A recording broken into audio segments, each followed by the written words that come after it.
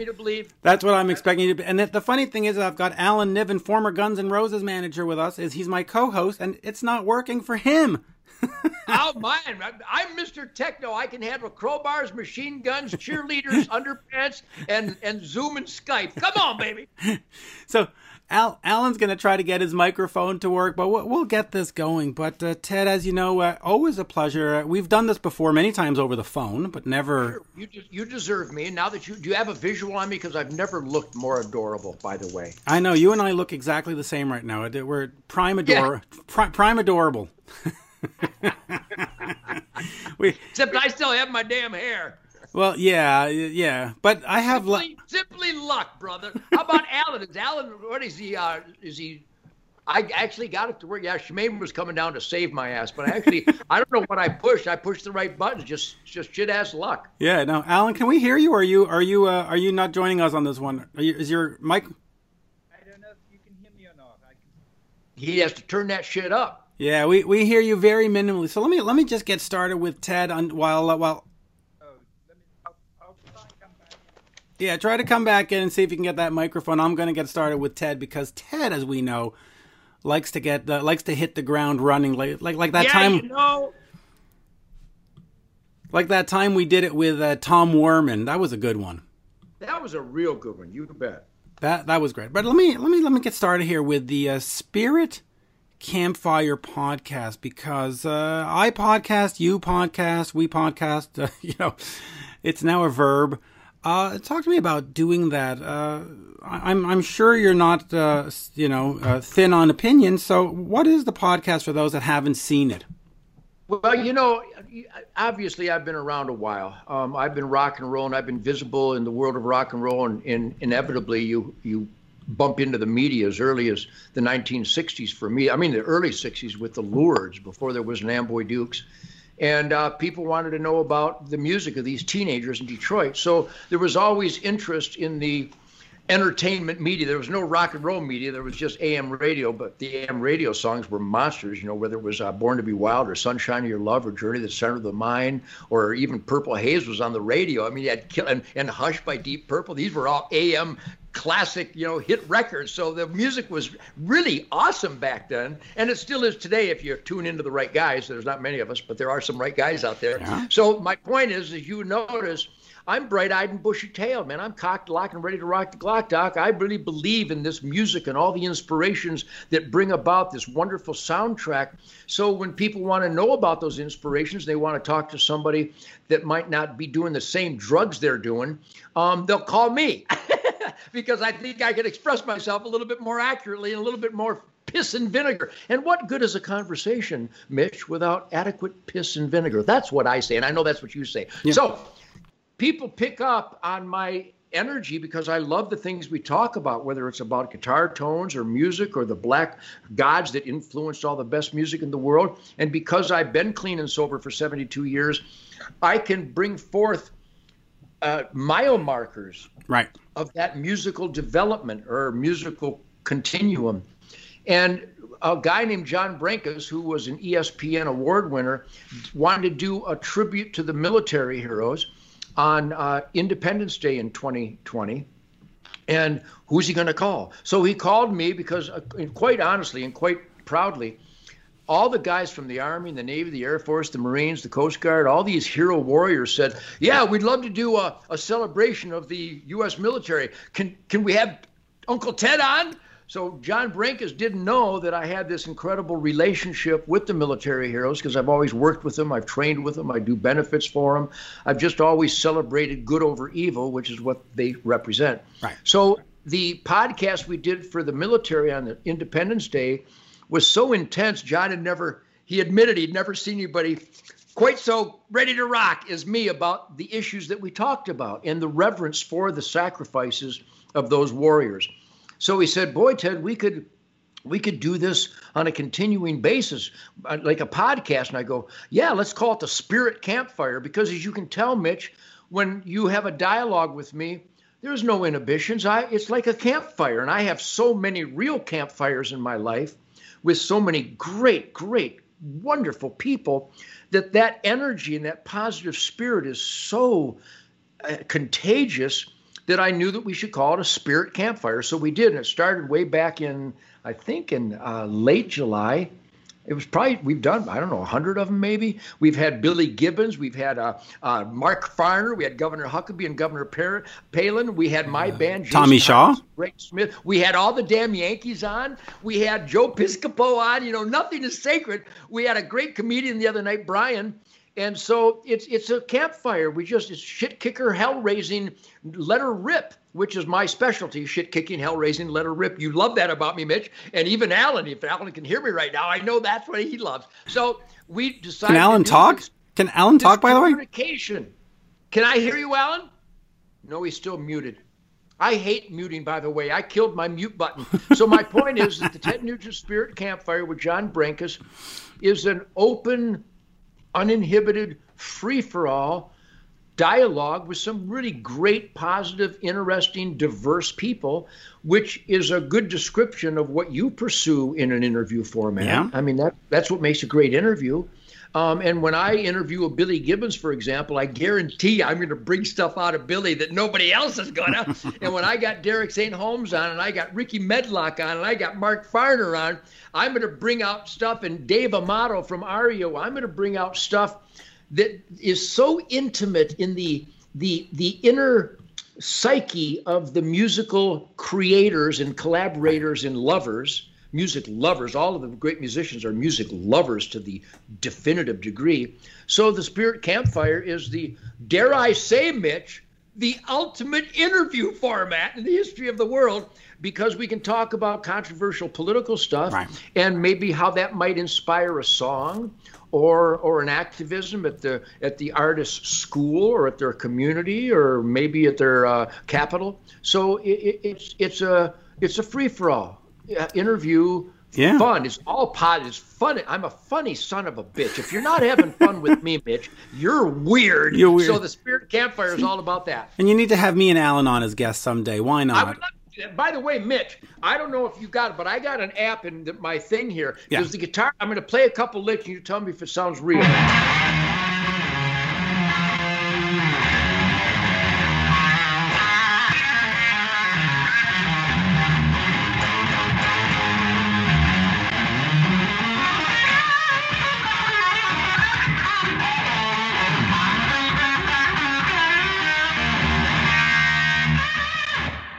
And we do a lot of that too. That is terrific. Now, you know, we've got Alan here, who's my co-host. His mic's not working right now, but were you ever the last? You look at me, Alan. We love you, Alan. Just sit there and look pretty for us, would you?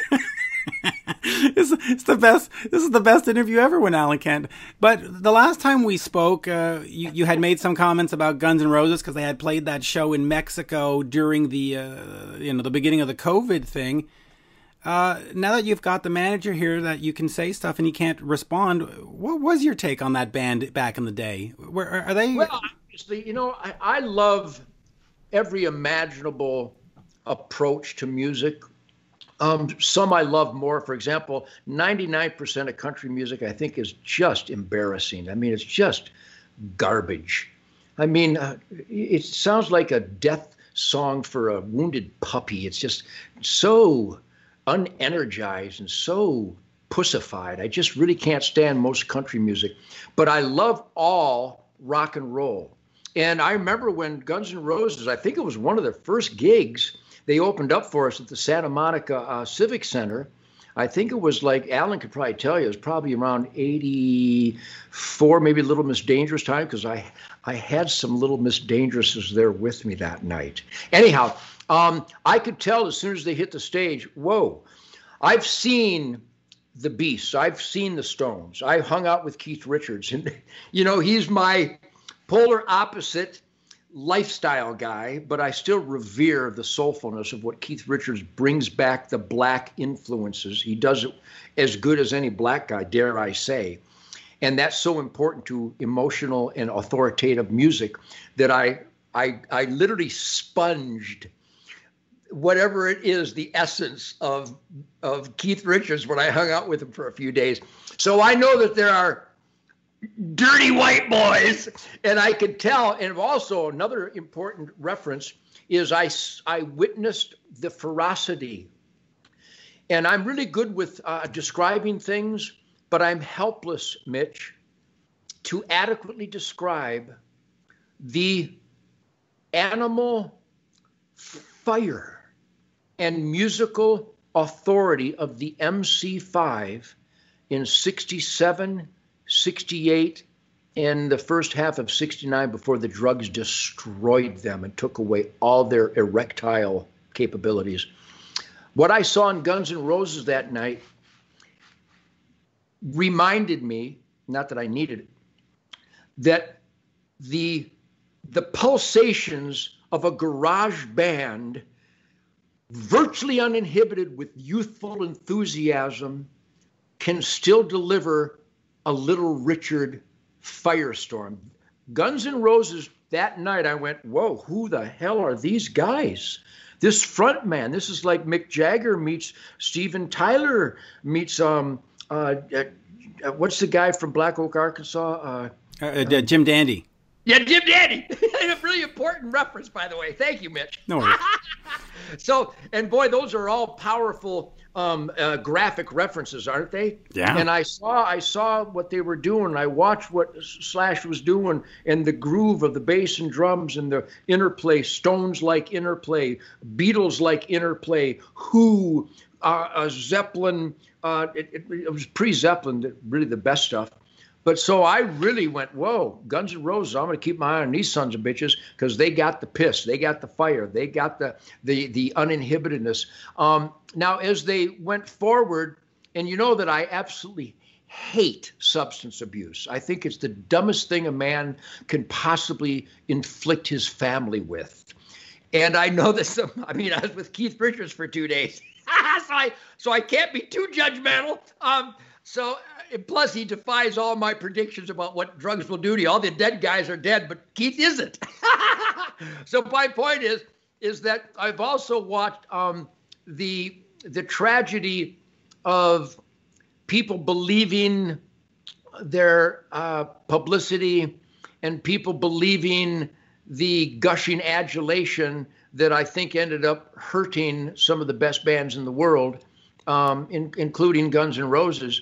But they still created killer music. They deserve all the love and reference and respect for their musical authority. They have musical authority, and I reserve that accolade for a select number of musical forces, because you can play great music and you can be a killer band with some hit songs, but to have musical authority, it's got to exude what's in your guts. And the Guns N' Roses guys really delivered that. So I've always admired that band. Absolutely. Me too. Let me ask you quickly. You mentioned you had Derek St. Holmes on, and I actually watched that on Facebook. That was good, wasn't it? It was great. And I have to say, I was under the impression that you and Derek had a falling out. So, so you never had a falling out. So then just quickly talk to me, what did he mean to you? Because for a while there, when you had Derek in the band, you owned the world. You came and played the Montreal Forum. You were swinging from a vine and shooting arrows. It was quite a sight to see you back then. You don't have fun with me, you're weird. I know. Listen, I've always enjoyed a Ted Nugent, so I've seen a bunch of them, and I saw them I don't want to say when it mattered because that's rude, but I saw them in the 70s and 80s when fucking rock shows were rock shows, you know? What did Derek mean to you in terms of the band and giving you that voice for some of those songs? Well, obviously, the minute I saw Derek open up for me with his band, Scott. The name of his band was Scott. Why that was his name, I don't know. But my buddy Phil Nicholson, a black friend of mine from Detroit who did some semi-road management, some musical influencing, a real musical guy, real Motor City, Motown musical guy. He said, you got to hear this guy named Derek St. Holmes in a band called Scott down river, down in Wyandotte, down in Gibraltar. And so the Amboy Dukes played everywhere. You had electricity, we'd plug in. And so we did a show at the theater down there. And we insisted that this band, Scott, open for us so I could witness him. Well, as soon as Derek opened his mouth, I went, you got to be kidding me. And not just his singing, his stylization, his soulfulness, there's a real blackness, a real emoting and dynamic, almost, dare I say, Aretha Franklin-like gymnastics in Derek's capabilities. And not only that, but his guitar playing, world-class guitar playing. And as every band that's going to have a chance to survive in Detroit, the rhythm section was powerhouse. And believe me, we know powerhouse rhythm sections in Detroit. I was completely blown away, and I literally went up to him that night, and I go, how'd you like to sing and play guitar in my band? Immediately that night. So I've always revered, admired, and promoted. No one has promoted Derek St. Holmes or any member of any band anywhere ever like I do my bandmates by name. Everywhere I go, every night, because I'm jack squat without Jason Hartless and Greg Smith and Cliff Davies and Rob Grange and Derek St. Holmes and Tommy Aldridge and Tommy Clefettos and Mick Brown and all these, and Marco Mendoza and Michael Lutz. I mean, I could name all my musicians, and I just genuflect at the altar of these unbelievable forces that, here's the clincher, they 100% dedicate themselves to my musical vision while not being yes men, but they love the songs that I create and they embrace them as their own. So what you witnessed with Derek in those early years for a reasonable amount of time was a complete dedication to what I had determined wasn't going to be an Amboy Dukes band anymore. These are my signature heart and soul song statements. And I don't compromise them. If you don't like my signature heart and soul song expression, you shouldn't be in the band. But he did, as did Cliff, as did Rob. We'll focus on that foursome. My God, I use the word musical authority. Has there ever been more? What Rob Grange and Cliff Davies did to my songs every night and on record, it's every guitar songwriter's dream what those guys delivered. But there got to be a time where I think Derek was less enthusiastic about my new songs. And for whatever reason, I mentioned something about circumstances that afflicted many bands, including Guns N' Roses, just a moment ago. But Derek was a young guy.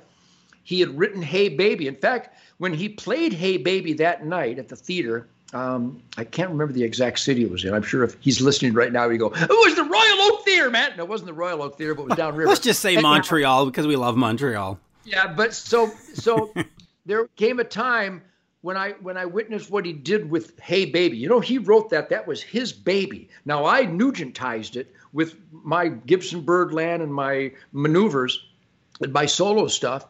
But that was his musical identity, which was so confluent with my musical vision that he went, no, I'll sing on your songs, but I don't think Hey Baby, that's not like a Ted Nugent song. And I go, well, make it a Ted Nugent song. I had to push Derek to put it on the record, which obviously ended up being one of the great sources of income for Derek and a great delivery of what Derek could do with my band and on his own. And I knew that. And I'm ready for musicians to be part of a unified unit delivering the songs of the songwriters. But throughout history, whether it's Simon and Garfunkel or the Beatles or whoever, the songwriters, they make the most money. I didn't know that at the time. I just wanted to express my songs. My lyrics in Stranglehold, my lyrics in Dog Eat Dog, Motor City Madhouse, You Make Me Feel Right Home. I'm not willing to compromise those lyrics. I'm expressing myself.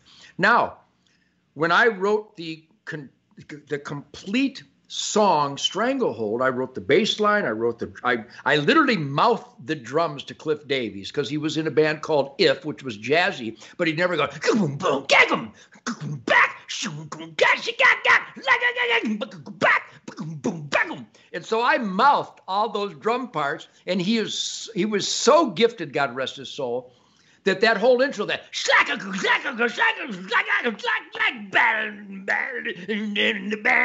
I mouthed that drum lick, and he played it exact perfect. Now, I'm not saying that Cliff Davies needed Ted Nugent to tell him what to play on drums. But he did, going from If to my music, he did need those directions. And as a consummate professional and just a smart, positive guy, he knew that. He wasn't going to come in with jazzy type, subtle fills. He had to come in like, a herd of turkeys up your ass. It was really a pleasant consideration, by the way. And my point is that there became a time where Derek lost his enthusiasm for expressing and performing Ted Nugent's vision, and they quit on March 18th, 1979. Rob and Derek and Rob quit right after the concert at Cal Jam. The biggest concert of their lives, wow. The most money they've ever made in their lives. And I love the guys dearly. I love Rob. He brought so much power and soul to my music. Derek brought so much power and soul to my music.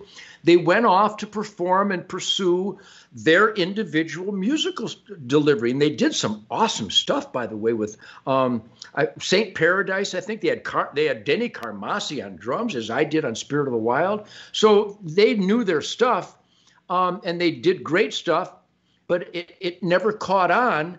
And is there something to be a little let down that those four monsters making this united power drive of music that it couldn't have lasted forever? Boy, it would have been awesome. But let me tell you, I had the greatest tour of my life in 2019. I've never had more fun. My guitar tone is just indecent. It's just offensive and rude and sexy. And I mean, animals start breeding within miles of my amplifiers every night. What more indicator do you need to be a happy guitar player? So, and Derek performs and he does these clubs and things, and he's awesome. He's never been better in his life. But he wanted to sing Derek stuff, which I'll help. In fact, Mitch, nobody's promoted Derek's concerts or his songs or his performances more than I do. I don't want to, well, you can't promote his ticket sales. They might not buy yours. Oh, shut the fuck up. Derek's at a club in Nashville. I'm going to promote it because you got to see this guy. His guitar playing is unbelievable. His vocalizations are better than ever. And when he got Dave Caswini, my Wango Tango bass player, and his incredible drummer, I'm telling you, if there was a rock and roll industry right now, they should be a global touring act with Derek and Dave and his drummer. I agree. They're monsters. I agree. But they went off on their own move, and then I went on and I've sold, since Derek left, I've sold, I don't know, 12 million records, some that he sang on, but also Damn Yankees, 5 million records. But again, music is so personal. It is. My music is my heartbeat. If I want to sing a song about a friend named Fred Bear, who I loved and he passed away, I need to sing that song, which has become, by the way, a more requested song and a more powerful song based on the input I get from Facebook than even Stranglehold or Motor City Madhouse or Dog Eat Dog. So you got to follow your guts and your instinct, and I've never done this for money. If I sell 50 tickets, I want the money because those tickets they bought it to see me, so that's my money. So I'm a capitalist, but I play music to satisfy something much deeper. In fact, I don't know. Listen to this lick right here. This is a new song called Detroit Muscle, and you tell me that the garage band Ted Nugent couldn't have come up with this son of a bitch.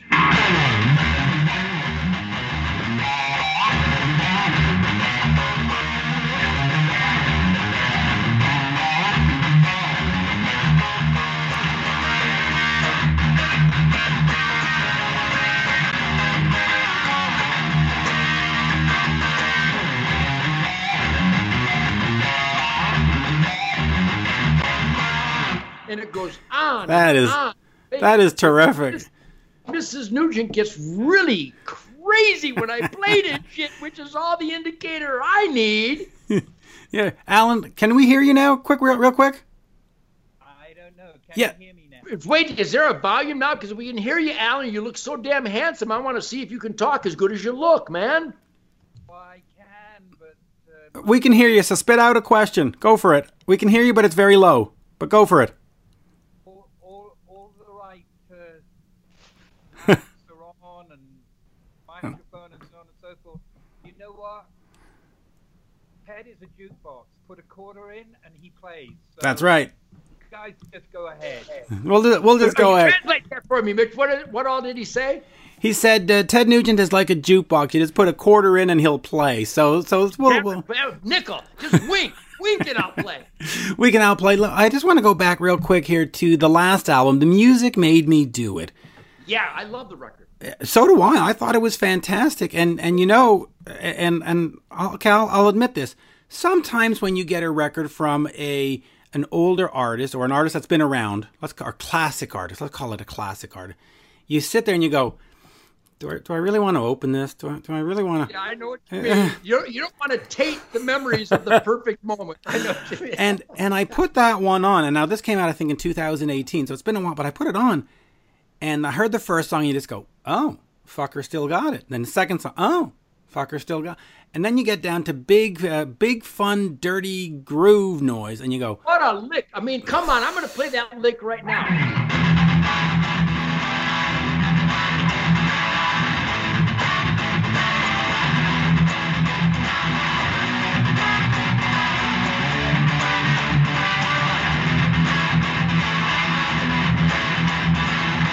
Downtown in the Motor City one night.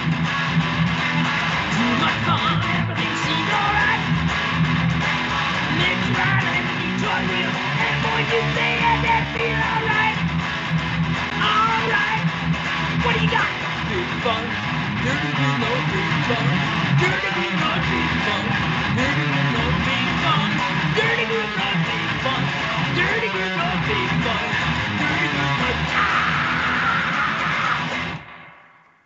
It's a love song. That is terrific. So let me ask you then. Lick. All my licks are monster licks. They really are. I mean, going all the way. I mean, a Stranglehold, Cat Scratch Fever. Anyway, last time we spent a lot of time talking with Tom Warman, and we talked about Lou Futterman, and we talked about all that great stuff. What keeps you going in terms of making new music? Because you're right. You can go out there and you can do the sheds, you can do the tours, you can open with Kiss and Skid Row, you can do all this stuff. Why lock yourself in a room for a couple of weeks and say, okay, I'm going to come up with big funky groove noise. Why not just rely on your past? Why stay active? Mitch, what a stupid question. Yes. I'll forgive you for that stupid Yes, question. but I'm setting you up. That is what we call in the industry I know it's a beach ball. It's like an industry inquiry because you don't believe a fucking word you just said. Nope. Nope. But it's a beach ball. So knock it out of the park. If you had to pick a word to describe me, and you could pick a lot of them, but I think the most accurate would be alive. The son of a bitch is alive. I killed a deer this morning. There's probably still blood in my fingernails. I killed a deer this morning with my bow and arrow that I hope people can somehow grasp the dynamo spirit of the guy who plays big, fun, dirty groove noise, leaps off amplifiers so many times he had to have 2 new knees, and shoots Saddam Hussein in the balls with a flaming arrow on stage, and screams like James Brown wishes. That guy, every morning, Mitch and Alan, every afternoon, September, October, November, December, January, February, our deer season doesn't end until March 1st here in Texas. I hunt every day. I get up before daylight every day. I get the dogs, I take them out to pee and poop. I get my bow in the dark, and I go from big fun dirty groove noise to Bruce Lee, Samurai, Crazy Horse, Geronimo. I so transition to a spiritual being. I sit there for hours, and I don't. People go, do your songs come to you then? No, not at all. You don't come up with big, fun, dirty groove noise when you're really quiet trying to hide from a deer. But, and I've said this before, but I've never met an interviewer that understood what I was saying. I think you will. Yes. You get out of that subconscious doesn't describe it. Spirit, not a spirit void, but a spirit firestorm of silence, stealth, and stillness. By the time I'm done with that, I come into this isn't a man's cave, it's a man's cuckoo's nest. I have so many guns and ammo and arrows and slingshots, and I got my dog, Happy Sadie and Coco are laying here with me right now. I killed that deer where I sat like this with my bow at ready until he gave me the shot for a perfect kill.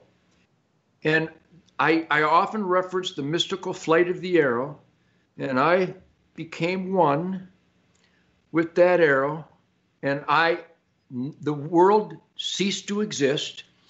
All there was a tractor beam to his pump station, and I disconnected it, and he died within 4 seconds. The swiftest, most painless death available in nature, by the way.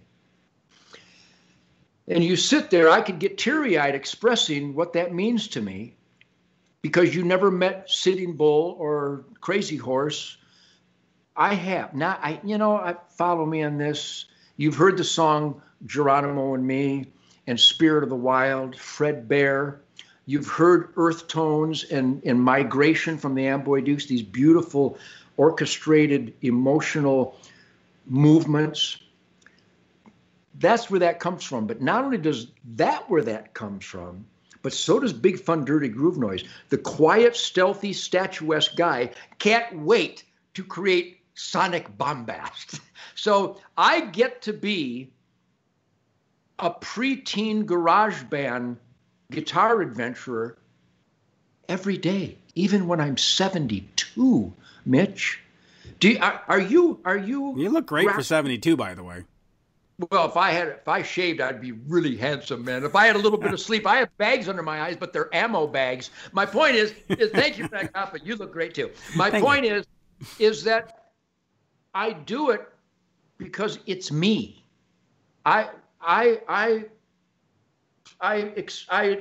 This might look like limited terrain. That might look like a short 23.5-inch 23.5 scale guitar neck. That might look like a very limited piece of geography. It's unlimited. I'm still Lewis and Clarking this son of a bitch. When I came in, I cleaned the blood off of my arrow. I dragged the deer in. We took it. We gutted it. It's a very spiritual experience because I'm preparing it. Plus, I donate tons of pure, organic, sacred, the best venison in the world to soup kitchens and homeless shelters, and they cry when I give it to them because they can get dented cans of beans and 4-day-old bread, but they can't get meat, and they sure as hell can't get pure, natural, organic meat, which is what I dine on. So this is a very spiritual experience when you're gutting it and you're cleaning it for the ultimate culinary experience. It's a procedure that if you examine Black Lives Matter or Antifa or the Democrat Party or tyrants or Marxists or communists anywhere in the world, stupid people allowed them to gain power because they don't know where their lives come from. They think their lives might come from the tyrant. Maybe the tyrant will give you some scraps. If your a national anthem sounds like this, meh, meh. Well, my national Canadian national. All right. My point is I do it because it's in me, and I can't wait to hear it and feel it and exercise it. Especially with Jason Hartless, my drummer, and Greg Smith, my bass player. These guys. Again, I wouldn't be jack squat without these incredible virtuosos that I've been surrounded with all my life. Yeah. And when I show these guys a new song, they listen to it. And as I'm showing it to them, they come in like they played it 100 times because they understand the pulse of my musical expression. They know it comes from Chuck and Bo and Little Richard and Motown and James and Wilson. They know that they understand the movement, even though they're new licks, but its heartbeat is repetitious, redundant, and historical, which is some of my favorite shit. I eat killing your own dinner. So that's a verbose answer. Look at this. Come here, Coco. Come here, Coco. Come here. Oh, let's have Look a at this. This is the greatest duck hunting German. Oh, there you go. This is Coco. See, you got a manly dog. I got a little tiny black dog next to me. I got a Catahoula. Here's the Catahoula's tail right here. That's Happy. He's gonna knock over my laptop here. Trying to look but I have so much. I got Max over here somewhere. I have so much positive spirit in my life between Shemaine and my kids and grandkids and my dog. Look at this good-looking dog. Look at that Is that a dog. handsome boy or what? That is a good-looking dog. I'll get So you. we hunt ducks and doves and pheasants and quail and raccoons and squirrels. I feed the squirrels and the raccoons that come to the back porch. But I'm going to ask you two last questions. We're going to run out of time. Nuts, man. I'm going to ask you one that's political, but I'll get to that after. But because we don't normally do politics here, but I want to ask you just, Eddie Van Halen recently passed away, and you look at Randy Rhoads and Eddie Van Halen and Michael Schenker and the Satrianis. They play guitar to me differently than you approach it. Do you look up to those guys? Did Eddie have a part in your life? Does Michael Schenker talk to you, or do you aspire more to be in the Chuck Berrys? And who talks to you musically in terms of guitar playing? Well, certainly all those guys, but Yeah. everybody. I mean, I've jammed with Billy Gibbons and Eddie and Stevie Ray Vaughan and Brian May and Joe and Brad Aerosmith. I mean, I've been so Brad lucky. Gillis. Can't forget Yeah, Brad Brad Gillis. He's a fucking monster. Monster, soulful as Stevie Ray Vaughan. Mm-hmm. If they just let him rip. But here's the point: all those guys you mentioned, I have nothing but reverence for. They are so gifted. Certainly Eddie, he and I jammed together. We had a great jam session at NAMM years ago. Their first tour was opening up for me. It was 77 or 78, I think. And I knew right away that he was special. Satriani is special. Schenker opened up for me a number of tours in the 80s. He's special, or was special. But their music will live forever. So yeah, Chuck Berry plays a role in all those guys' lives. Believe me, you can't possibly play guitar and not end up throwing out some Chuck licks. I don't care if you're Clapton or Page or Beck or whoever you are, including Steve Vai and all these unbelievable virtuosos. So I think, Mitch, you can tell that I love all sounds that have spirit, that have emotion. That country music doesn't. Sometimes it does. Blake Shelton's a good friend and Toby Keith's a good friend. Sometimes they deliver an emotional, it's almost like folk music with an electric guitar sometimes, which I just don't, it doesn't move me. It doesn't have a crescendo. I need crescendo. My songs, they start with a crescendo and they end with, they're nothing but crescendos. I'm not really. Stranglehold has some subtle movements. Obviously, Stranglehold is amazing. Dynamic. But all of them speak to me. Okay. They all have an incredible ear for tone, lyricism, expressionism, outrage. They cover the gamut. You just mentioned some of the greatest guitar virtuosos, like Joe Bonamassa nowadays. Wow. And so many others. I hear them. I listen to them. I appreciate them. And I think they would all tell you what I'm about to tell you, that no matter, even though John Coltrane and Sun Ra and Yusef Lateef, some of these jazz, Jimmy Smith on the keyboards, certainly the jazzy guitar players, which is why I play Gibson Birdland, not Jimmy McCarty's why I play Gibson Birdland, but because you can also get, beyond the bombast, you can get these beautiful bell-type Gibson.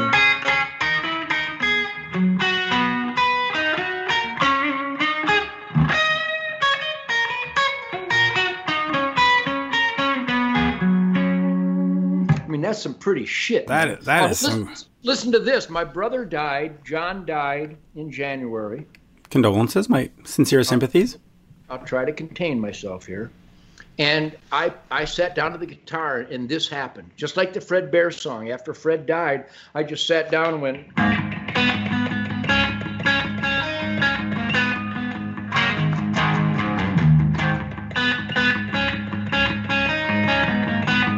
It's so beautiful. And then when John died, we all went through, continue to go through heartbreak, but I picked up the guitar one day and went.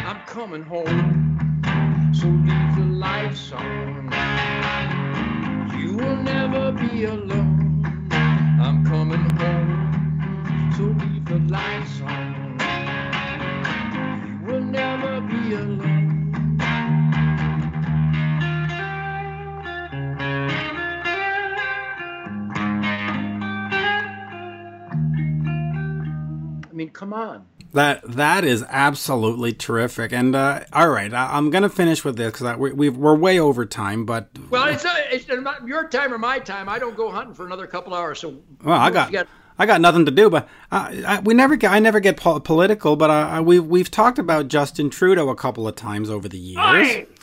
so but hold on. What a complete prick you got up there.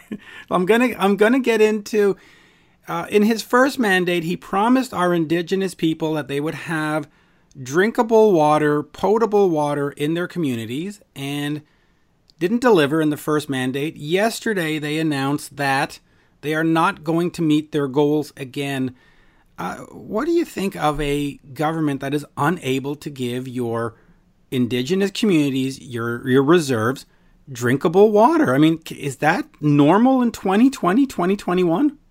Well, Mitch, it's so important you brought up that specific point because nothing identifies the level of dishonesty and corruption that your prime minister represents and that our entire Democrat Party represents, Flint, Michigan. Even though the governor at the time, Schneider, was supposedly a Republican, he wasn't at all. He was a rhino. He was a left-wing doper from Ann Arbor. And that's what you've got up there. You got a left-wing doper that's so stoned all the time that he doesn't even know he's lying. He doesn't even know he's being offensive. He doesn't even know that it is his job to provide quality of life for the policies that bring about quality of life, particularly for the indigenous people who are the founding fathers of the great Canadian spirit. And I have a great relationship with the Native Americans, the Native North Americans, including the indigenous people. I live their lifestyle with that story I just told you about killing my own dinner and my own clothing and my own spirit with a bow and arrow. That is indigenous as indigenous comes. By the way, what happened to the band Indigenous? They played some good music for a while, didn't they? They did, yeah. I took a left turn there, but actually that was a right turn. So you know what I think. I think the same thing that you and all decent people that know that elected employees have a responsibility to the basic quality of life that begins with air, soil, and water.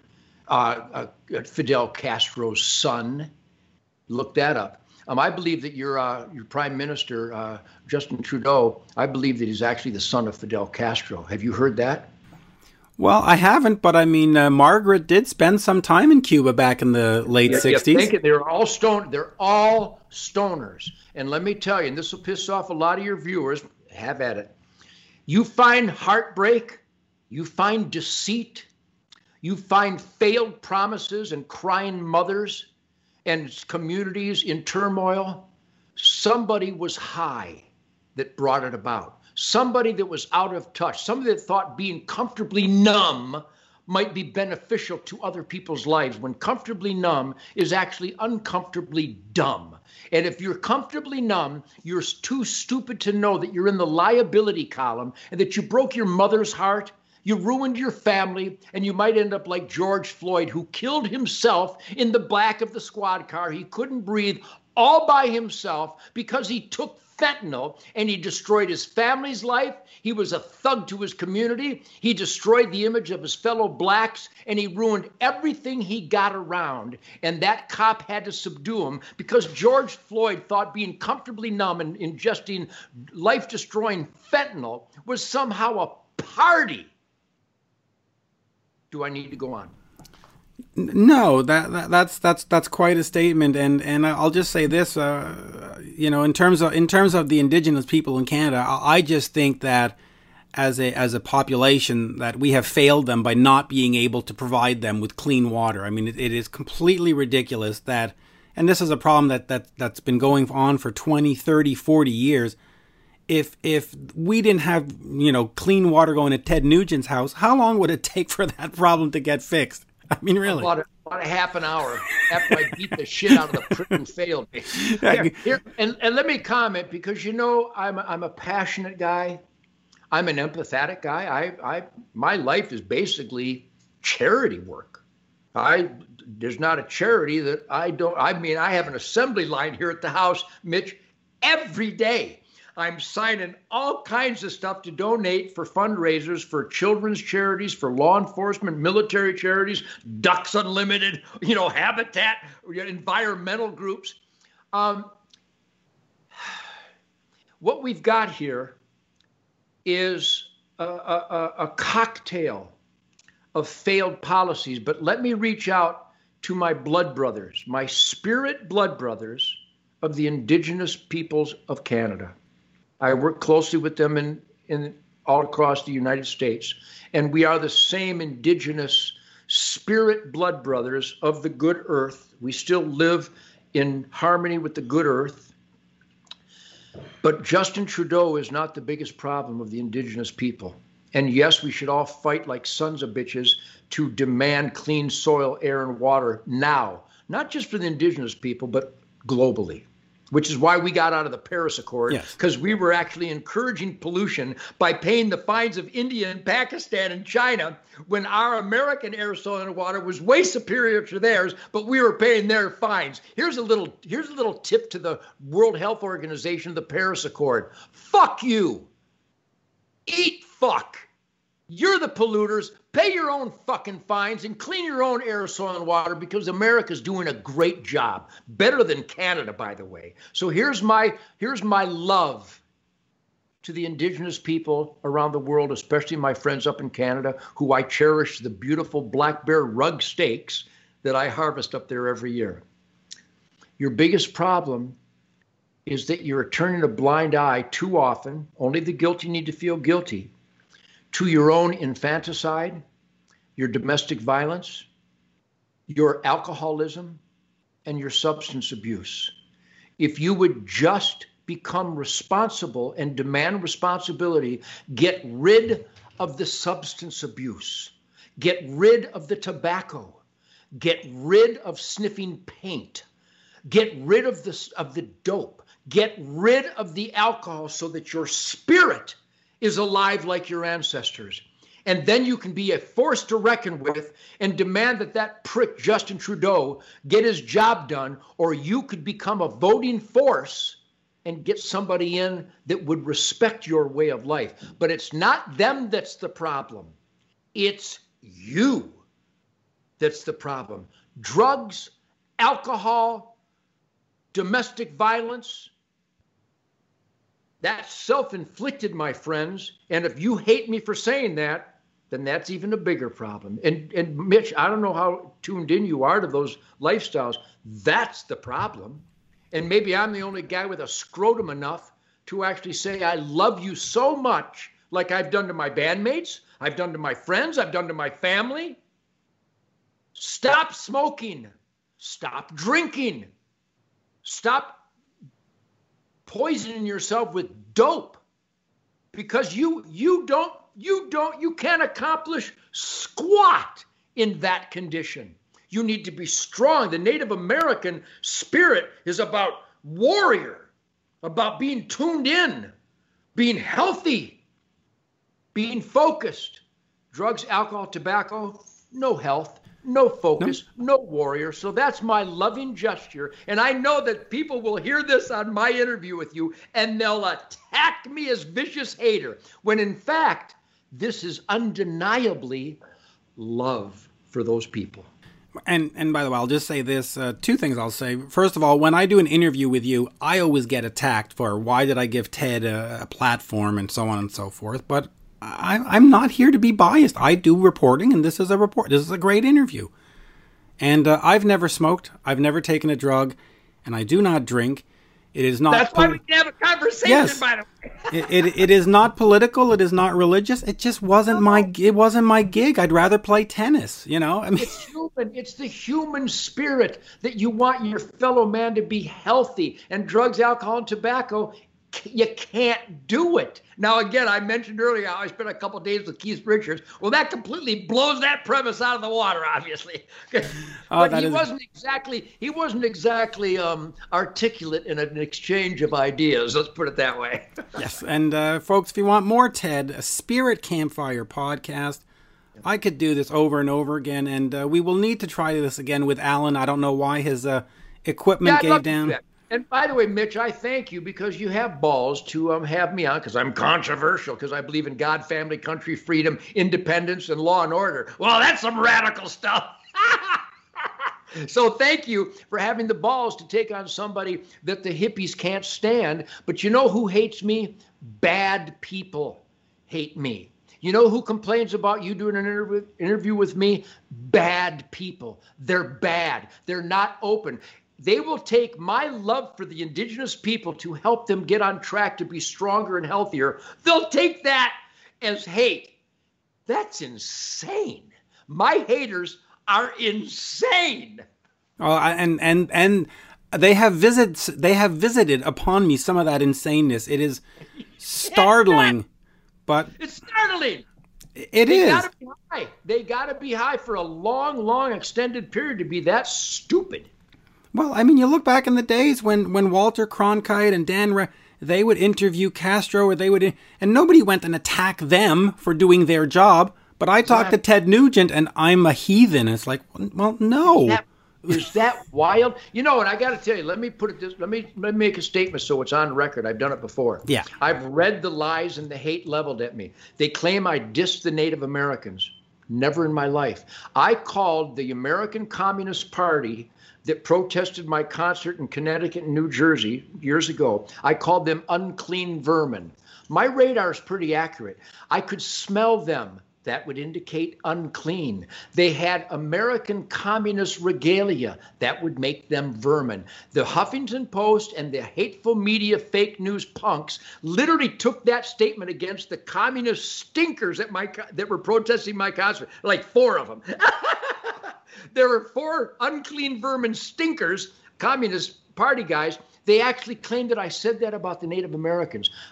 So the song Great White Buffalo, Geronimo and Me, Spirit of the Wild, Spirit of the Buffalo, all these songs showing reverence for my relationship with the indigenous people, that doesn't matter, but they're going to, and racist, I'm anything but a racist. I'm the most anti-racist person that has ever walked this side of Dr. Martin Luther King Jr. That's quite a bold statement. I stand by it. They claim I'm anti-Semite. Maybe they should ask one of my hundreds of Jewish friends if I'm anti-Semite. They claim I'm homophobic. Maybe they should ask some of my gay buddies if I'm homophobic. They literally go into the most hateful arena. They claim, I've actually seen it, where they claim I adopted a 12-year-old girl to have sex with. Well, where did I? They were probably thinking of Steven Tyler. She was 16, but you know, they don't attack him because I guess he's not on the board of the NRA and he didn't kill a deer with his bow and arrow this morning. I love Steven. I think Steven's one of the greatest guys that ever lived. But you see what I mean? They are so commie inspired that when a guy stands up for conservative Christian values, they go into berserk hissy fit mode. And so here's a little message to them. Fuck you, you dirtbag scum. You people who hate me, you're unclean vermin. Try that on for size and dial 1-800-NUMBNUT and maybe Michael Moore will invite you to his poop party. And they also claim I'm a draft dodger who shit my pants to get out of the draft. Never happened. You know it never happened. They know it never happened. Everybody knows it never happened. But they can't get out of those talking points. And I laugh in their face. And by the way, Sammy Hagar asked me the most important question during my rock and roll road trip with him. And his opening question, I don't know if you ever saw it, but it was hysterical. Yeah. He said, Ted, I've known a lot of people. I've known you for a long time, for over 35 years. You are the happiest person I have ever met. Why are you so happy? Because I choose my own path, clean and sober, for 72 years so that I pick up on all the energies, maximize the positives, fight against the negatives, and smile a shit-eaten grin every day of my life. And it drives the haters berserk. It does. And and I'm going to get a lot of hate for posting this, but I don't care. That's what I do. Well, actually, you do care, but you don't care about stupid. Yeah, I think you're a very caring guy, but you don't care about nonsense. Yeah, I mean, listen, I don't see how you can criticize somebody for doing his job. This is you're a rock star. I do rock star interviews, and the topics that come up are topics that come up, and that's just the way it is. Yeah, And- sure. and- Let me and- know. You do a great job, Mitch. I'm proud to share this with you. Thank you for the opportunity. Absolutely, and we will have to do another one with Alan working. He had some great questions for you, but hey, you I know, look forward to it. I look forward to it. thank you, sir. Always a pleasure. All right, Godspeed. You live it up. I'll see if I can get out of here now. Mitch, have a wonderful, wonderful Christmas, man. You too. Absolutely. Merry Christmas.